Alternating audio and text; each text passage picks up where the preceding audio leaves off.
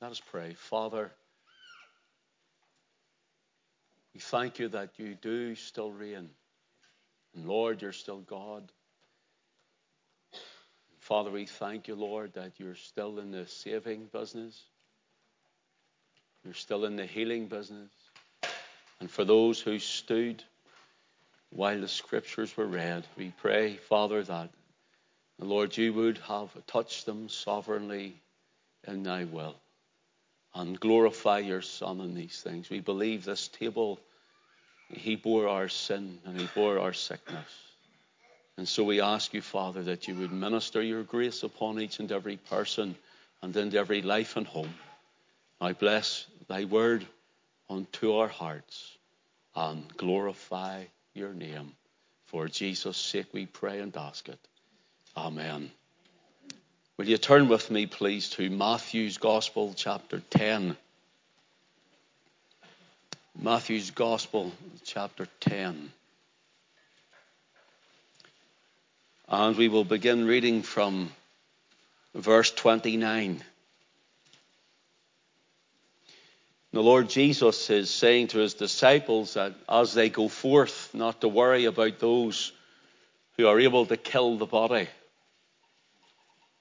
That if you're saved, if you're Christ's, if you're his, he says, don't be afraid of those who can kill the body, but our fear should be of him who can kill both body and soul in hell. In other words, if a man or a woman isn't saved, they would need to be more worried about their eternal welfare than of the welfare of this life and the pleasures of this world. And the Christian who is more concerned, the believer who is more concerned with this world and what in these dark days which we live in. You know, the early church at the very beginning had the Romans and the Jews first, and then the Romans obviously after that to hunt them down and to kill them. So the Lord was warning them. And then as time goes on, we had at the time of Reformation those who were burned at the stake and martyred for their faith by the Roman Catholic Church. And then after that, there are those who are still being martyred today, whether it's by Islamic hordes or whoever else it may be. And now today, Christians are concerned about people not liking them, yet people have given their lives for Christ because they love him more than they love what the world has to offer. And they love him more than the fear that the world has to give. And hence the Lord says, why are you worried? Why are you worried about what the government are going to do? We always hear nowadays, especially from Christians' lips, it's Antichrist, Antichrist, Antichrist, Antichrist. And look, there's an Antichrist spirit in the world today without a doubt. Manipulating governments and so on. But I'm not looking for an Antichrist. I'm looking for the Lord Jesus Christ and for his coming again. And so the Lord is warning his disciples, and again his living word is alive today and says to you and I, why are you worried? Why are you concerned? You're better fearing God than you are fearing man. So let's not be afraid, church, of what will come. Believe me, coming into the autumn winter months here, we're going to see another uprise, another downturn of what big government will say and do. What are you going to do? Are you going to remain faithful unto the end? Are you going to be unafraid and unashamed? Are you going to be pressing on in the faith or giving up? What will you do? So easy for the church, the believer to even give up at the first sign of any sort of temptation to sin. And it's so easy for them to give up at the first sign of any trouble that may come in. Let's stand strong and let's keep the faith. And let's believe the Lord. I would prefer rather to fear God in the reverence I know perfect love casts out fear. That's for judgment, that we won't stand in it. But rather we still must have a reverential fear of the Lord. We must have a reverential fear of his word. And we must stand for Christ. The Lord Jesus says in verse 29, "Are not 2 sparrows sold for a farthing, and one of them shall not fall on the ground without your Father? But the very hairs of your head are numbered. Fear ye not, therefore, ye are of more value than many sparrows." There was a man called Dr. Vince, a theologian, and he was suffering with ill health, up and down, back and forward. And someone once said to him, for being the man of faith that he was reported to be, it says, and their words were that he was somewhat pathetic.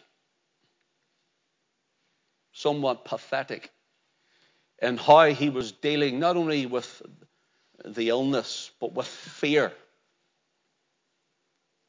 Fear of what would happen. This is a believer. This is a man. And we all have fear. Don't worry. Don't get me wrong. And we all have pain, and we don't like to suffer pain. But this man was not really looking, as it were, how he should be to Christ. And we're told that it is actually written down and recorded that during his last illness, before he passed away, early in the morning, he was sitting in a chair in his bedroom and looked out through the window, and turning to his wife, he said, "My dear, I'm afraid I cannot possibly recover from this illness. And when I am gone, what will become of you? What will you do? I know my people will be kind to you out of love to me." I understand that, because yourself, brother, and you, sister, you would be concerned about your spouse. You'd be concerned about your family. That's normal. That's natural. That's one of the first things that comes to our mind when we have an illness that we feel we're not going to recover from. But it said that he, rather than trusting God and his faith that whether he live or whether he die, he would be with Christ, which is far better, that he became most miserable in things. So he says this to his wife, and a few moments later, he heard 3 or 4 loud taps on the window. And when they both looked up toward the window, there was a sparrow with a worm in its beak tapping the window with its beak. Immediately, there came to him the words of the Master in Matthew 10 and 29. "Are not 2 sparrows sold for a farthing, and one of them shall not fall on the ground without your Father?" And we're told this spoke to him, this cheered him up, and he didn't seem to be as down and depressed. And to him, the little sparrow was a messenger of comfort sent from an almighty God. He couldn't doubt the message was from on high, and it gave him solace in his time of affliction. It was either the beginning of this year or the end of last year, I can't remember. I went down into Belfast, and I'm like a homing pigeon. Alison says I always veer towards the shore road every time, and even though I've nowhere to go on it, I always go down it and either drive down it, and if I'm on my own, sometimes I take a walk up it. And I was walking up, I was on my own, and I seen this woman where the bottom of Fort William comes down. There's a little street here, and the shore runs straight along. There's a woman in a wheelchair with a few bags hanging off the handle at the back, and she was pushing where the ramp would be to across the road, pushing up and rolling back, and pushing up and rolling back. And she was really struggling to get in to the wheels, to push them as hard as she could. And as I'm walking up, I seen her going, and people were walking past her. Some didn't stop. So I walked up there and I says, "Can I help you?" She says, "Could you give me a push, please? My arms are tired." I said, "Certainly." And I'm thinking she's crossing the road, and I take her and says, "No, I'm not crossing that way. I'm going this way." So I thought she was going up the road and across this road that was beside us. So I just pushed her and walked her across the street. And she says, "Could you push me a little further?" I ended up pushing her for 1.5 miles.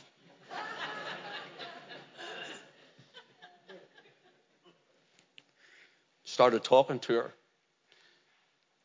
She told me that she would come down, and she's in a fold where she can be looked after. She's really on her own. And she was so glad that I came along. And I said, well, where's your fold? She says, back there where you pushed me from. We get so far up the road, and I start talking to her about the things of God, and she didn't know the Lord. She says, strange, because I was feeling really down, and just before I met you, a woman came and told me that she believed Jesus came over, or Jesus told her to come over to tell me that he loved me. But she went on. I says, well, maybe I could be a small messenger for you. And maybe you could see that God's seen you in your struggle. And hence I've come to push you up this road. And we got to a bus stop. She says, can you leave me here? I want to get the bus. I said, okay. And we pulled up to the bus stop.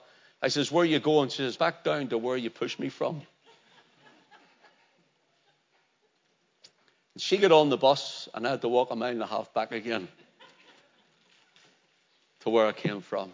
But she told me a story.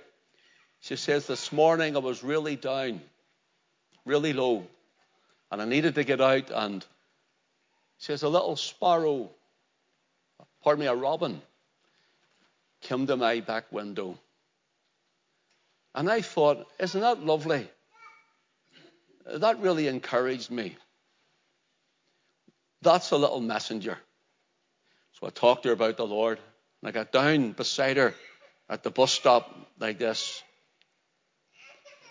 And it says, you need to know the Lord Jesus Christ as your Savior. He sent one person who maybe didn't do exactly what the Lord had asked. I says, did he send me? Well, I believe he has, but he hasn't told me that. But I'm pushed you up here because I believe you're to hear the gospel. I told her about the Lord, and the bus was coming. And the bus just pulled right up, and the lowered it down for her to get on the bus. And as she was getting on the bus, she turned to me and she says, I believe you're like that sparrow. You come to push me when I needed the push. I says, no, dear, I'm not like the sparrow. I says, I'm the messenger who's come to tell you that the Lord loves you. And she says, when I get on this bus, I'm going to talk to him. And off she went on the bus. How the little things in life that we think God maybe misses, a woman in a wheelchair who's stuck on a ramp, who people have walked past, and one even comes proclaiming God sent them, whispers the message in her ear and leaves her there. Whoever that was, I don't know. And brothers and sisters, there are times in our lives when you think, well, what I have is little known to anybody, and no one else might care. This morning I want you to know that he knows the sparrow. And he knows every care of your heart. He knows everything of your life. He knows every trouble you've been through. He knows every trial. He knows how you've grown up. Whether it be in a good home or a not so good or a terrible place. The Lord knows every single part of it. Let me tell you one more wee story. Some of you, most of you maybe know it, but let me just say this, because some don't. Alice and I were missionaries in Romania, and there's one main road coming through. Say main road, you get two cars past it, and it was really rough and bumpy, and it was just rough tarmac. But all the roads off it were all mucky and dirty, and in the village where we lived at the time. And the road came up, and around this way, and we had a wee church just here, say, this where this board would be. And we come around the road, and I'm out one time. I've been doing a lot of work around the villages, trying to get people out to hear the word. I had the Communist Party was still about. I had Jehovah's Witnesses after me. I had the Greek Orthodox and the Roman Catholic Church all follow me around everywhere I went. I was hit with an iron bar in the head one time. You know, all this sort of stuff was going on, and we still had to keep going. This was in the late 90s. And I'd done so much, and it was only maybe 10 to 15 minutes before the meeting, and I walked into the little church thinking some would be there. Surely somebody would be there. And I looked and there wasn't another solitary soul. Not one. Not one other person. And I was deflated. We were about 15, 20 miles outside of the nearest city called Timisoara. And whenever I was there, Alison was inside with the children in the home. There was about 20-something children in the home. And she was there. I'm trying to organize this. And it was just pressure. You know, I was threatened with arrest if I opened this church. I was receiving letters that I'd got printed into Romanian from English in the city. And by the time I got back, they were sitting on my desk on an envelope saying that a copy of the flyer, that if I opened this with a letter, I'd be arrested right away and put into the prison. So we had all of these things to think about and to be concerned about. But we believed we were there because God had us there. So we opened up anyway.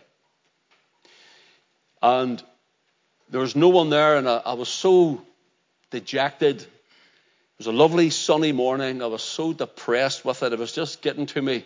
And all the stress and pressure. And this is the road that comes up around the corner. I'm standing just against the wall. And there's a house here, and there's a house there. Just basically where the end of the tent would be there.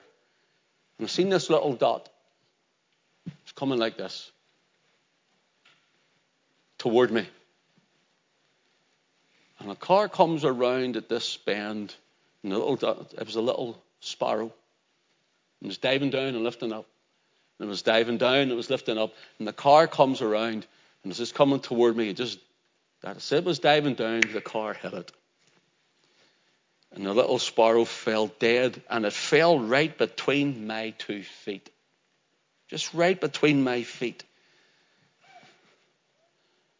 And all I could think of was, are not 2 sparrows sold for a farthing, and one of them shall not fall to the ground without your Father?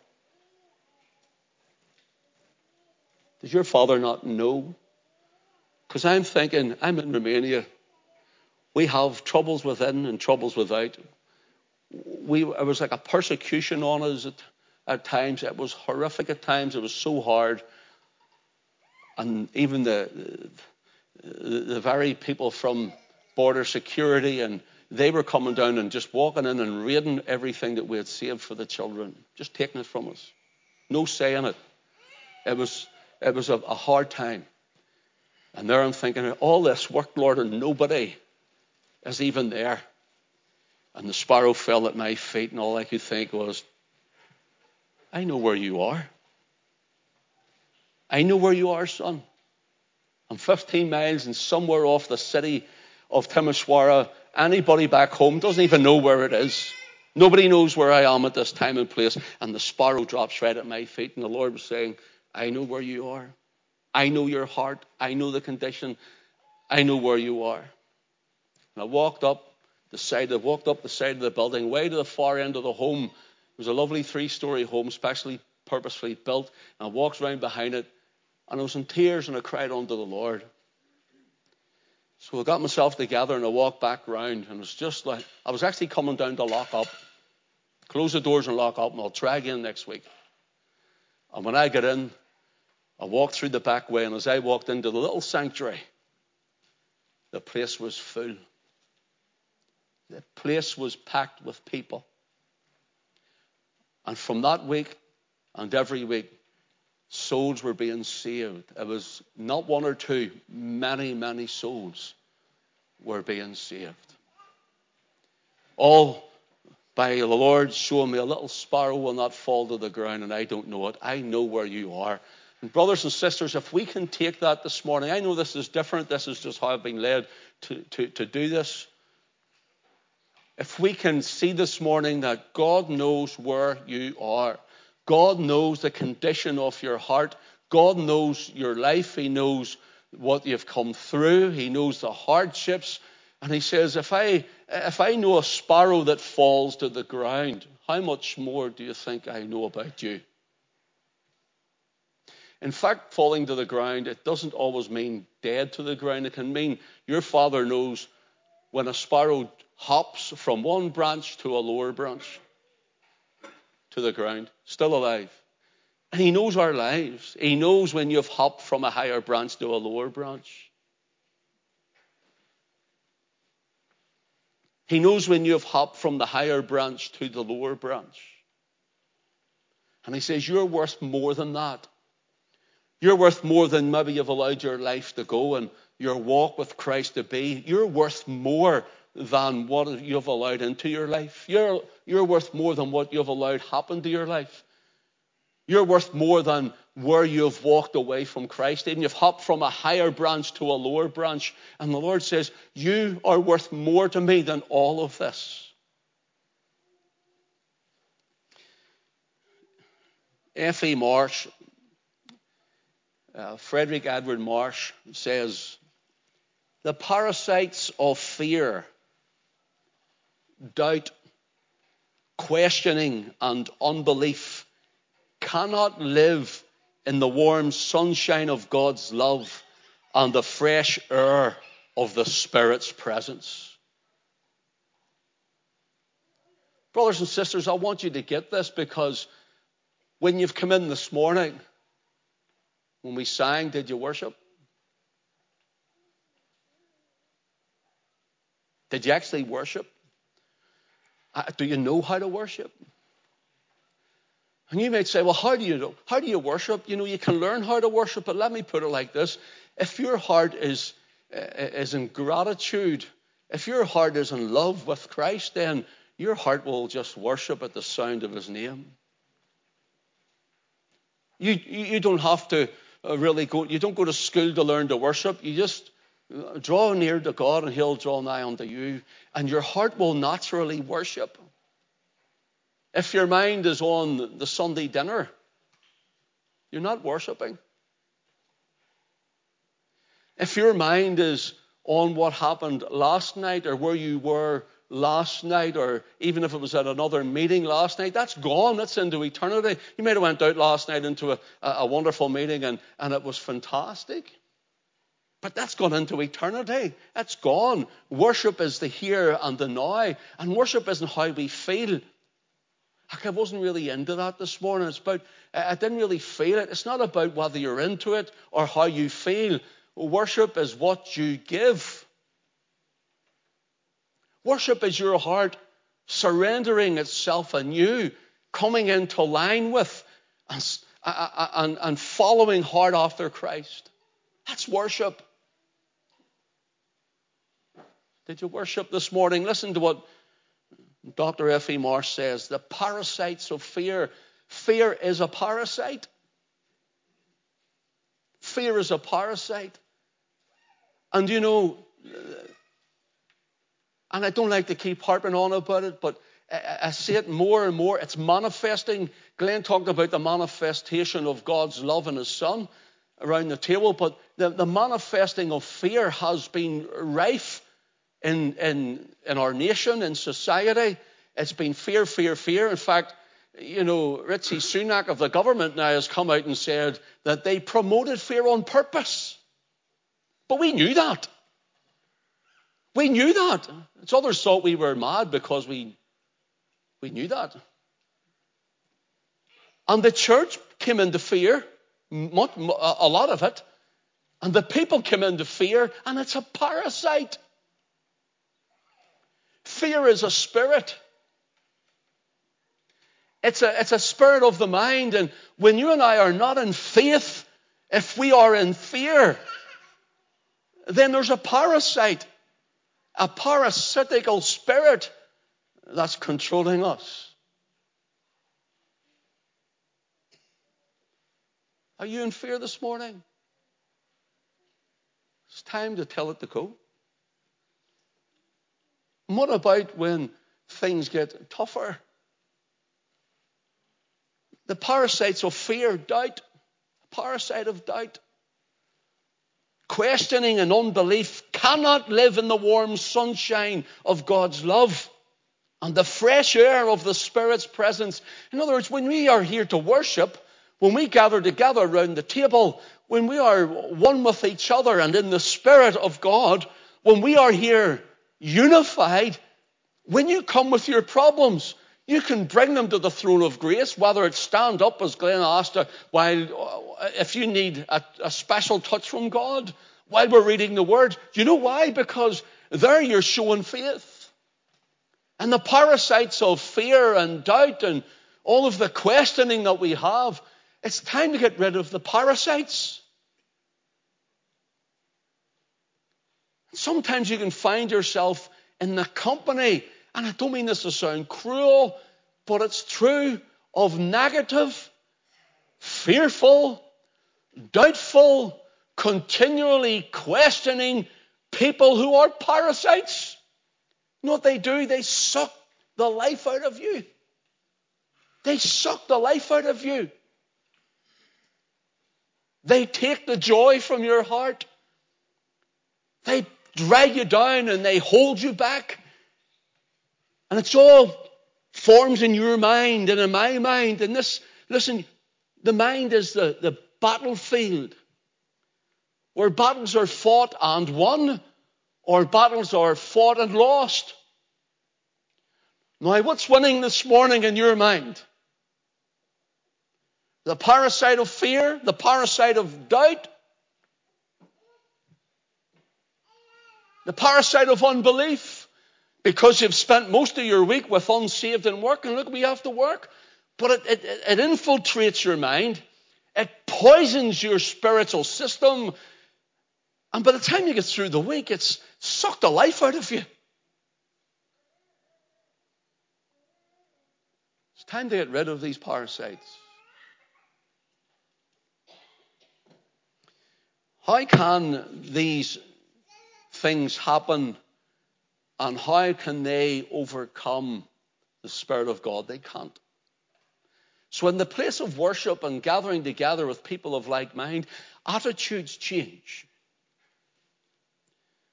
Attitudes change if they're aware of the Spirit of God in the midst.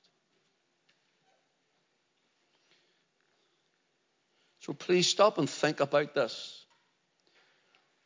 Pause and think about who our God is and just how much He loves us. His presence is with us. His hand is upon us. His eye is watching over us. His protection surrounds us. His grace is there for us. And do you know that the Lord thinks about you? Even when you're not thinking about Him, He thinks about you. See, you're worth more than many sparrows. And our God is omniscient. We always talk about the omnipresence of God. He's everywhere, and He is. We always talk about the omnipotence of God, that He's all-powerful, and He is. But He's also omniscient.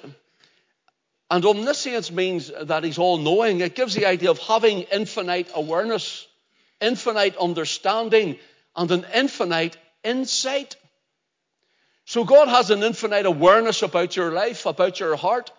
He's an infinite understanding about everything that you're facing, everything that you're going through and you've been through. In other words, we're finite and we can only do so much and we can only think so much and understand so much. But He is infinite. His knowledge is infinite. His insight is infinite. Would you turn with me, please, to Psalm 139. Psalm 139.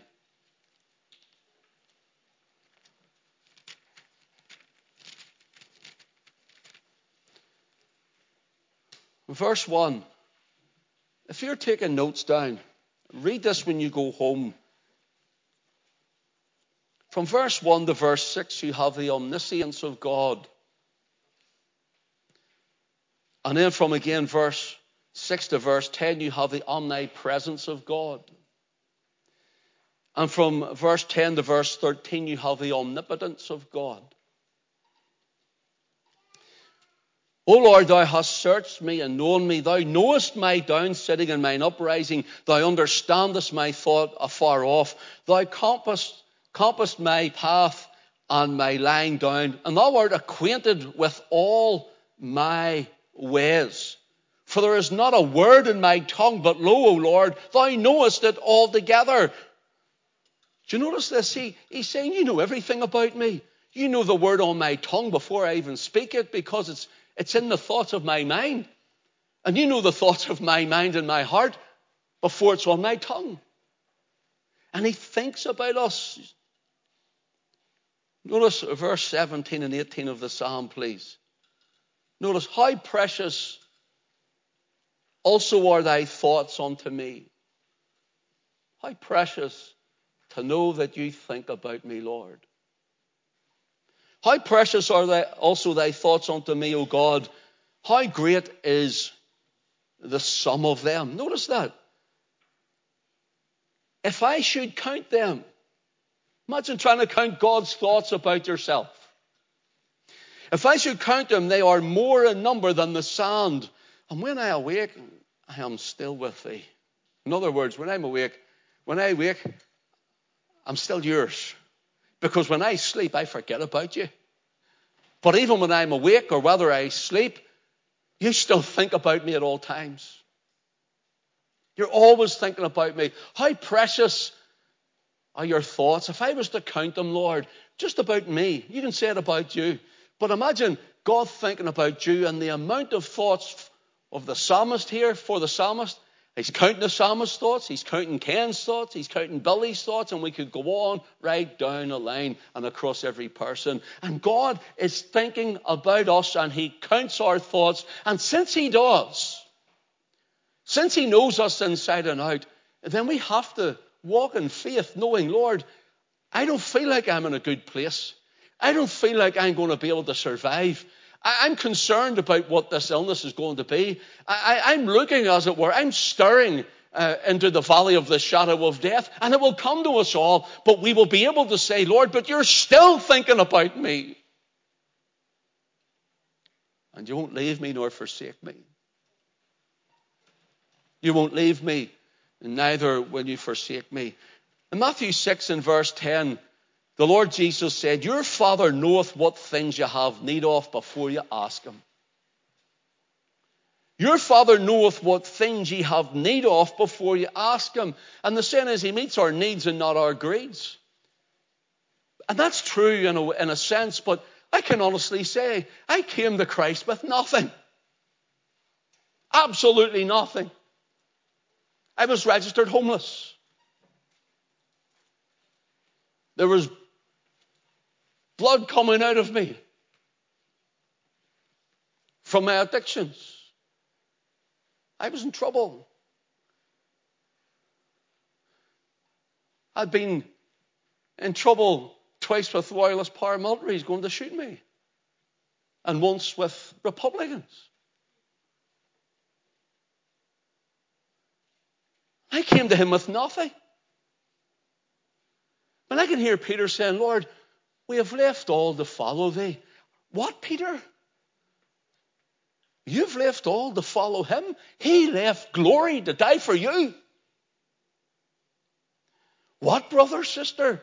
What have I to give all to follow? Not for salvation, but if the Lord tells you to do, go, or be whatever, then you must.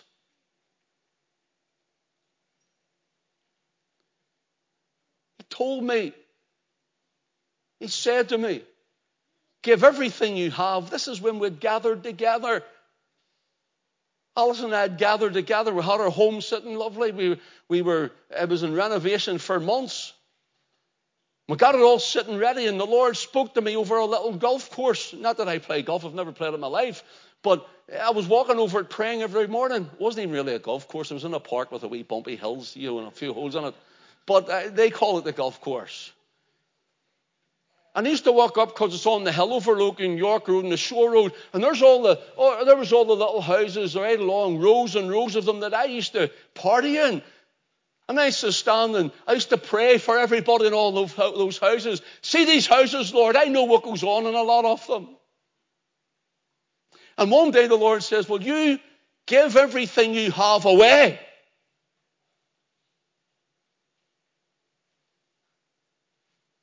Just got a nice wee car. Give it away.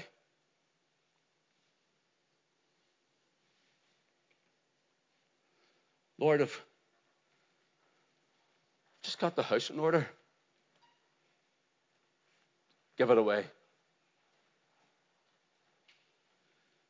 What about the furniture, Lord? Give it away. But Lord, give it away. My last one was, but Lord, would you tell Alison before I go home? So I'm praying for a while, and how am I going to say this to her? What am I going to do, Lord? And I'm up and down, I'm pacing like this up and down this golf course, and decided to walk down the road, and I walked into the house, and there was Alison in tears. I says, what's wrong? The Lord spoke to me, and the Lord told me we have to give all away. Go to the mission field. So we did. A couple of wee personal wedding presents that no one would want, and more personal just to carry them with us. We give everything away. Everything. And I'm standing at this road, this sunny morning, nobody's in the church, and the sparrow comes and drops at my feet. I'm going, Lord, we'll give all this away, and we've turned here, and we've said, we can't get even one person to come into this church, and suddenly the sparrow drops and falls at my feet. Son, do you not know you're worth more than many sparrows? The church grew and it grew. People were saved. Brothers and sisters, I'm not asking you for anything, don't get me wrong. I'm not preaching a prosperity gospel. I never have and I never will. Sometimes the Lord might lay something on you and it's just too much because, well, it's too much for me. It's mine. It's mine. But God is no man's debtor. And sometimes we feel, Lord, we have nothing. But the Lord Jesus said, your Father knoweth what things you have need of. And from I got saved, I can honestly tell you, there's been times when we've had very little. Alison and I we know how to live in a tin of beans and a half a loaf of bread. And I'm serious, nothing else. We cut the tin of beans in half. Well, emptied it in half, that is. Just a few slices of toast, and we lived like that. My family didn't know. Alison's mum and dad didn't know. And then when they did, I got a knock at the door one time. And it was just before we were married, and the door opened. There was a man going, it was way up 9 floors up in my special apartment. And I opened the door, and there's this man with a trolley with this big box on it. Davidson, I says, yes. I go, what's this? I got our settee out of a skip.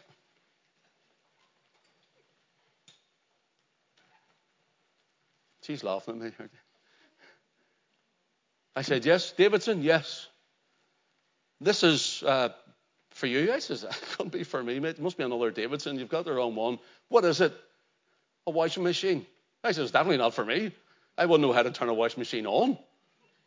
He says, well, it's yours. And he pulled it and he set it there. And it was actually your niece had bought it and sent it down to me. But nobody knew. But every step that we took of faith, believing that he knew it all, that he would meet the need, that knowing that he was my Father who is intimate with me. He's omniscient, he knows it all, but he's our intimate Father. He comes and he's intimate with the heart. He's intimate in the life for those who want to be intimate with him.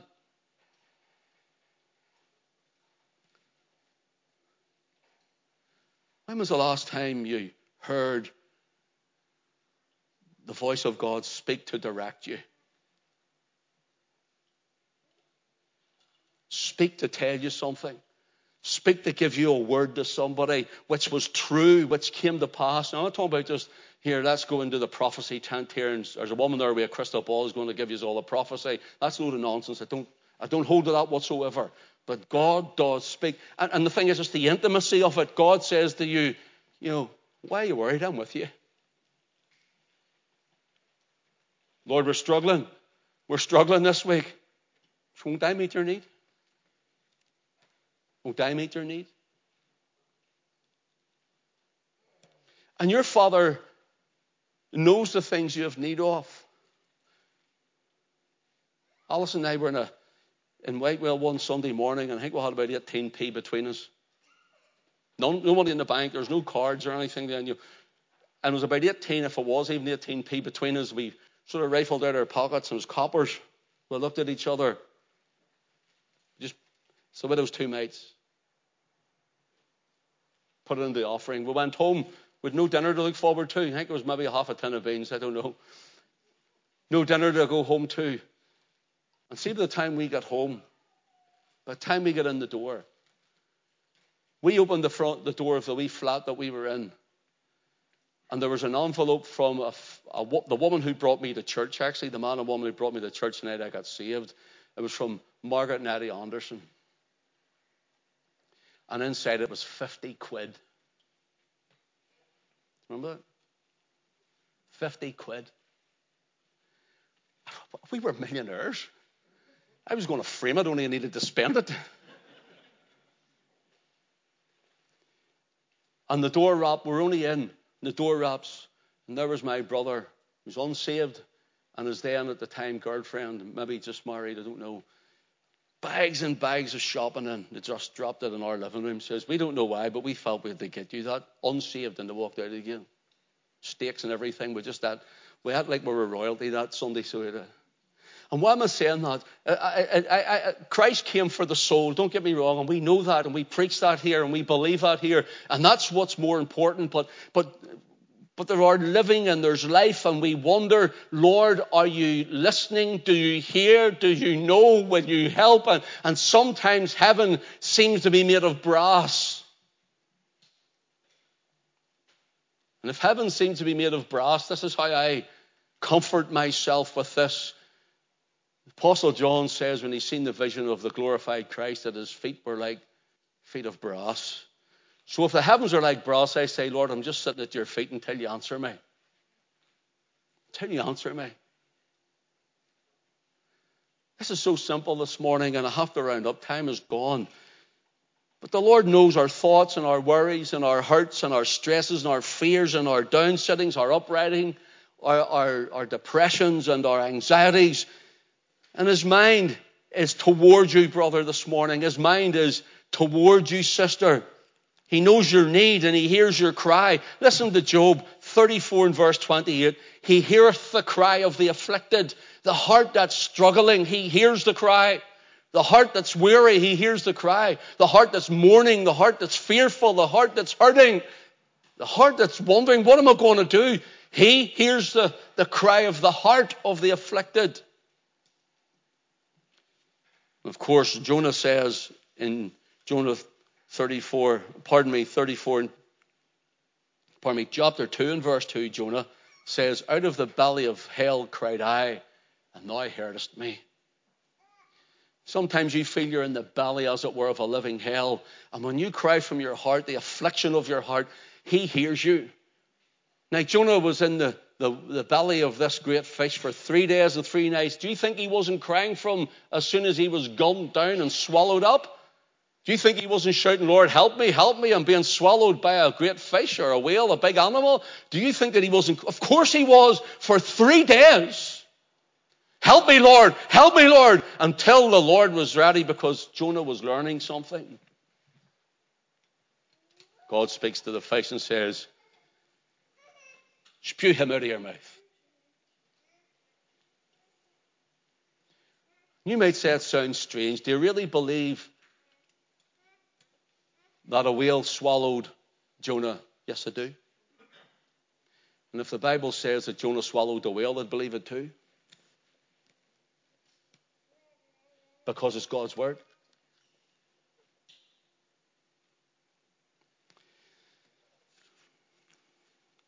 Listen to David in Psalm 34 and 6.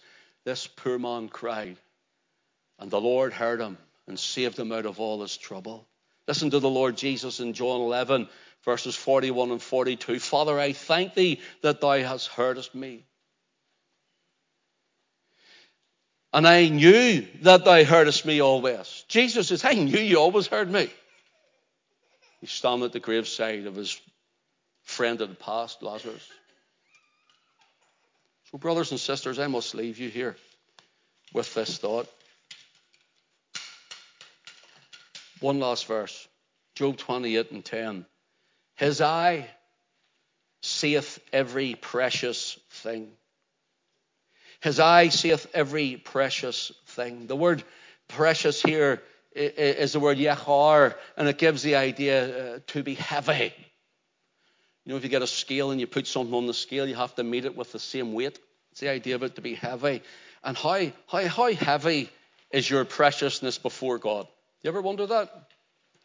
Your Father in heaven, the intimate Father, one who is omniscient, knows all, and intimate with you. How heavy are you in the sense of preciousness before your Father in heaven? Let me tell you how heavy you are. What shall it profit a man if he should gain the whole world and lose his own soul? Or what shall a man give in exchange for his soul? In other words, your soul is so precious that everything this world has, everything this world offers, everything that it puts out as an opportunity to you, whether it be the gold, the silver, the bronze, the precious metal and the precious stones, whether it be the oil in the ground or the gas, and you know, that's what we're hearing about. Men worried and fighting over oil and gas and all of those bonds that hold it together. Even if we were to accumulate all the elitist wealth, it still couldn't pay for your soul. This world cannot redeem your soul. This world cannot pay for your soul. So if you were to put the soul of the man or woman in the scale and put everything of the world and all its riches and its luxuries and its pleasures and even all of its sins and all the things that come with it and say, I'm going to buy that soul and redeem it, it still wouldn't level up to an equality. So how precious and how heavy with worth it is your soul. It took God himself to come. Outside interference. To step forth and down into this world. To be manifested as a man. Notice, manifest. Became a man. Manifested. And he died on a cross. The only thing that is of value more precious than our soul is the blood of Christ. The precious blood. That's why it's called precious. That's why it's called precious, brothers and sisters. It took the precious blood of Jesus. We hear of precious stones in Scripture. Unto you, therefore, which believe, Peter says, he is precious. Precious Son of God. Peter tells us that our faith is precious like gold tried in the fire. So can I ask you this Lord's Day morning? Can I ask you a simple question? Can you see this morning, when you leave here, to know that your Father knows everything about you? You're omniscient, omnipresent, omnipotent, and omnibenevolent. He's all love. God is love.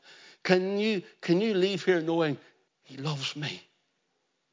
He loves me. I'm not worth much. Oh, you are. You're worth the blood of Christ. You're worth more than the world can afford. I'm not up to much. But give yourself to him. Whatever he says, if he says, look, I want you to give all away and do this, or I want you to do whatever it is, do it, brothers and sisters. Obey the voice of the Lord. I can tell you, you'll realize that he's no man's debtor.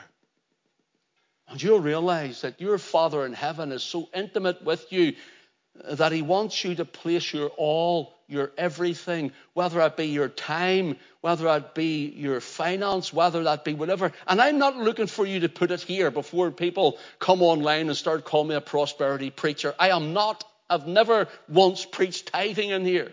Never once. And those who have been with me for years, isn't that the truth? Isn't that the truth? But God places on the heart that which you want to give. Don't get me wrong. But this isn't about your money. This is about whatever. This might be your life. This might be your comforts. This might be your what you do with life. This might be your sport. This might be whatever. Hear the voice of God and say, trust me. He says, trust me. Trust me to bring you through. Trust me to meet your need. The more you lay at my feet, it's out of your hands. Praise God. Because when it's out of your hands, it's in his hands. Do you know what he done with the loaves and the fishes? He multiplied them. Do you know what he done for Job at the end of all things? He multiplied his blessings that he had from what he started with. That God's a God of multiplication. But he's also a God of the second chance if you've failed him. And the third chance if you've let him down. And the fourth chance and the fifth chance. He's a God of the sixth chance and the seventh and the eighth and the ninth and the 10th chance. In fact, he just keeps giving me chance after chance after chance. That's who we serve. That's who we love. That's who we follow. That's who we need. That's who we trust. It's all in Christ. So leave here knowing you know everything I've gone through. You know everything that I've been through. You know everything, Lord, that's happening and what lies ahead. What was the words of that song, Rebecca, about, though I know not what's before me, I know I can trust your heart. I don't know what tomorrow holds, brothers and sisters. Yes, I'm looking, and we're going to go away, God willing, this week on a holiday. Looking forward to it. Yes, we are. But listen, I might not make that. But I know whatever happens, I know I can trust his heart. And I don't know what tomorrow might hold. But one thing for sure is I know who holds tomorrow. God bless you this morning. Take it home with you and feast on it. Team, would you come up, please? We'll sing. We'll go home. We'll receive offering from you. Thank you.